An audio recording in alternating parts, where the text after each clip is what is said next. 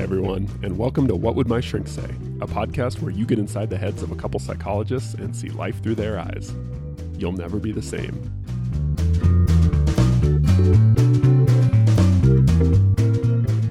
Hey, Todd. Dr. Wignall, how are you? Doing good. Doing good. Good. Another Friday. Another one. They just keep coming. They don't stop, do they? Yeah. Every day, kind of like that. So is there anything you'd like to talk about today, Dr. Sewell?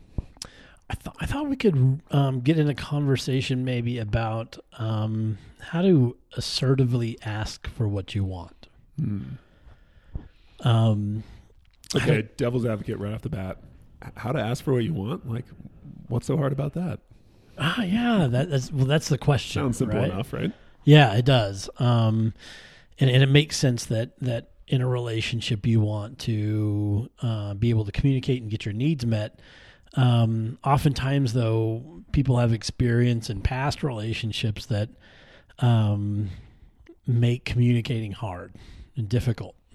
For example, if you're being raised in a family that's abusive or there's a lot of anger in the home, sometimes there's a real cost to asking because you could get a lot of aggression in return.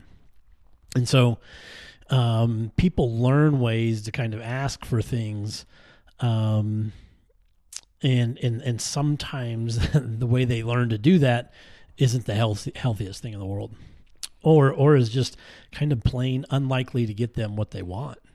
This came up in a conversation I had with a client who was asking for a need to be met from her spouse, and as she discussed very specifically how she went about communicating it, it was obvious she was hinting. She wasn't really asking her husband at all. It was kind of. Can you give me an example, like, or obviously? Yeah, she was trying to get more time with her spouse, and so when she approached him, she said, "Dear, I was thinking maybe that if you could maybe plan for just sometimes at some point for us to kind of, I don't know, spend some time together, that I'd be up for that."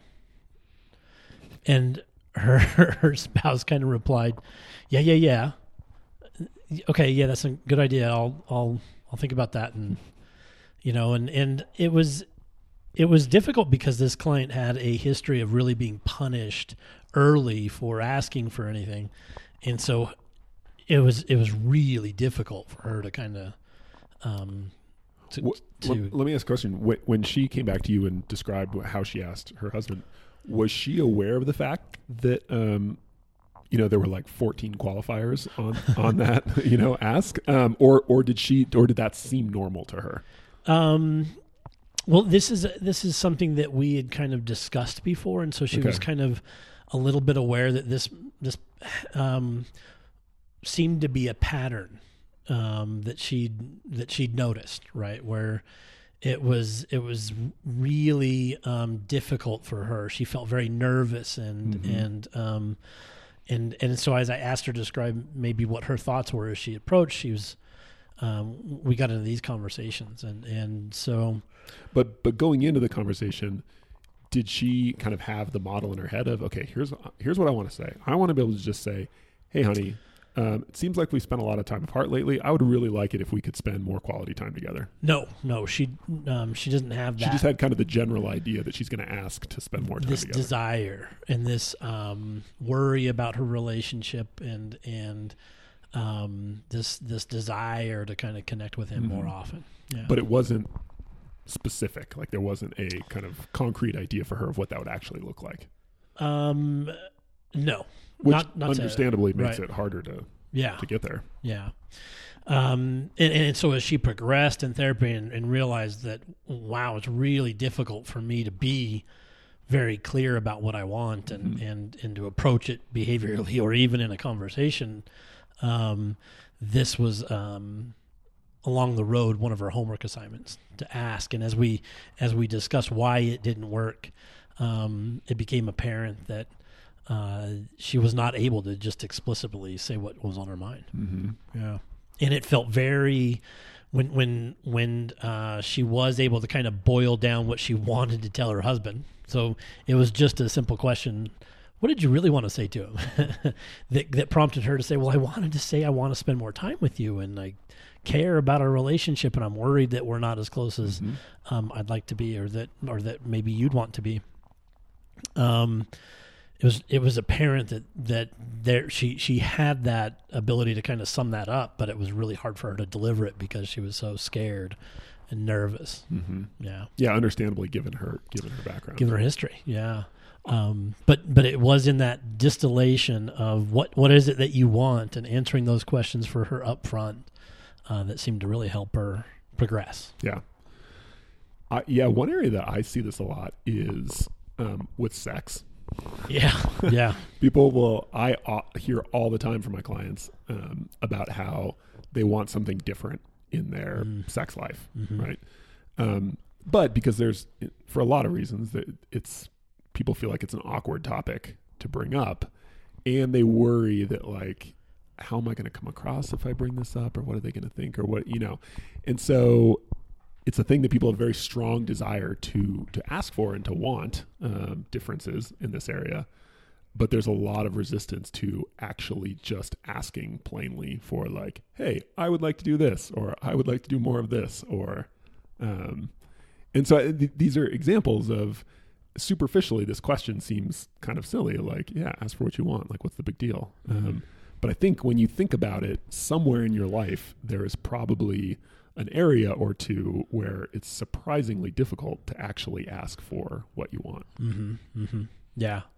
And being able to, well, there's a risk in an ask a lot of the time too, right? There's risk involved with that. Yeah. So and that's a good kind of segue to one of the things that seems to be most helpful for me when I'm talking with clients about this is, and honestly, even in my own life, making the distinction between being assertive versus aggressive. So I think a lot of people, especially if they're kind of naturally sort of passive or timid, either by nature or just with respect to a particular topic, they sort of feel as if it's like, oh, I have to be very accommodating and sort of gentle and roundabout and careful when I ask a question, or else I'm going to come across as aggressive or bitchy or like as if it's this kind of all or nothing thing. And so what often helps in my experience is showing people that there's this category in between being passive and tiptoeing around stuff and being super aggressive. And we therapists call it assertive, but basically it just means being honest and direct about what you want in a way that's also respectful of the other person. But I think a lot of people, either because of history or whatever, they just don't realize there is this middle ground in between there. And just because you are direct doesn't mean you're aggressive, right? And that you're going to be hurtful. Yeah. That their gauge for being aggressive is just really off.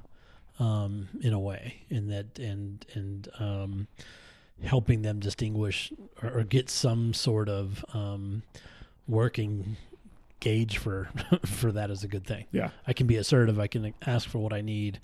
It doesn't necessarily mean that I'm being aggressive. Yeah.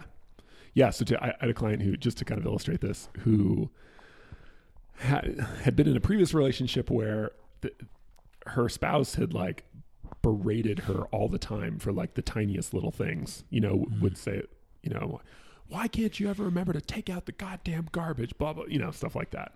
Just really fly off the handle in really mean, aggressive ways. So this was kind of, and she had a sort of family background that was similar, not quite like that, but you could tell in her mind, there was either her, like, very overly polite, sort of deferential, super sensitive, roundabout way of asking for something from someone else. Yeah. And in her world, it was either that or it was this, like, kind of super harsh, aggressive, violent speech almost. Yeah. Right. And so what we had to practice a lot, and which felt strange to her because she had just never really encountered it much in her life, was things like, can you take out the garbage, please? To her, and she actually said, well, that sounds so harsh. Like, she, that sounds mean. Yeah. You know? And I'm sitting there, I'm like, this sounds normal, right? It sounds like neutral. You know, just take out the garbage, please. Yeah. Right. Yeah. But to your point about calibration, I think depending on your history and your circumstances, a new way of speaking or operating can feel very aggressive, but that doesn't mean it is actually aggressive. And it might just take getting used to this new way of operating in order to be able to ask for what you want in a straightforward way. Yeah, be willing to kind of try it for a minute to see kind of its after effects and the experience of it, and to get some kind of better sense of that seems to work a little bit better or worse, or how does that work, and but to give that a try. You know, you brought up politeness, and one of the other factors that kept my client repeating this process too was that she didn't want to give her husband the idea that he was disappointing her. You know, it was like this, I don't want him to make him feel like he's done something wrong. And there was this real sense of, I'm going to hurt his feelings if I make this request. Yeah. So not that he's going to blow up at me or something, but instead, like, I'm going to unintentionally end up hurting him. Make him feel guilty. Feel bad. And so that was an interesting idea to expose her to and to let her sit with as well, because that became apparent as yet another reason to not be assertive. This has got to be, as a therapist, this has got to be one of the hardest things to help clients realize this. And we've talked about this before, but the idea that you are not responsible for other people's feelings, like how other people end up feeling. Yeah. Right? You're responsible for your actions and your behavior, right? But like in this case, you could be perfectly polite and assertive and reasonable. They may not feel hurt. They may end up feeling hurt. They may interpret that as you being mean. Yeah. But that doesn't mean you are. The fact that they interpret it that way has nothing to do with you. Right. Right. And then how they end up feeling as a result of that. So it's unfortunate if someone does end up feeling bad as a result of, you know, something you said, right? Or after something you said. But that's different than you are responsible for it. And so I think being more straightforward about asking for what you want, part of it is a very gradual process of really internalizing this idea that, I can control what I do, and I can try and be respectful and straightforward in my speech, but ultimately how someone takes it is not under my control, and therefore not something I'm responsible for. Yeah. That realization that you are not in control of the perceptions of other people. That's really hard to do, because I think sometimes there's a learning history there that, for developmental issues, you're kind of learning, oh God, I am in control of what everybody's doing around me, either because you're being yelled at and told that or whatever. But yeah, it's a difficult thing to challenge sometimes. And part of this is just patience. Like, people have to be, it's not like you just learn some new scripts of how to say things and then all of a sudden you can just ask for what you want in a straightforward way. It's much more like learning any other kind of skill where you really have to start small and go slow. Mm-hmm. And that's one of those things like people often come in, and it's usually like a spouse or a boss that someone wants to be able to be more straightforward about something they want or need. Mm-hmm. And sometimes what I'll recommend is that they actually start practicing in situations where the stakes are lower. Yeah. So like with a best friend, right? Yeah. Or with a sibling or something. My favorite homework assignment for this is order dinner. You decide, you order for everybody.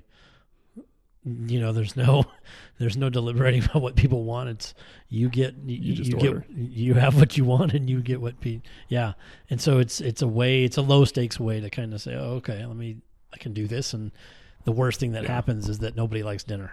But I think a lot of people can get stuck in this.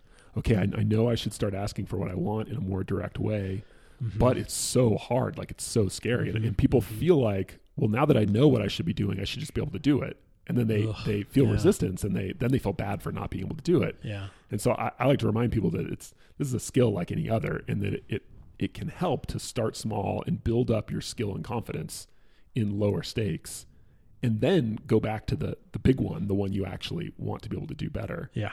After you've kind of built up that confidence and skill a little bit. Yeah. It's always great to start small. Hey everyone, Nick and I really appreciate you listening to the podcast. Please rate us on iTunes if you get a chance. And if you have any feedback or comments for us, that'd be great as well. And if you have any questions or topics you'd like us to cover in the podcast, let us know in the comment section as well. Thanks.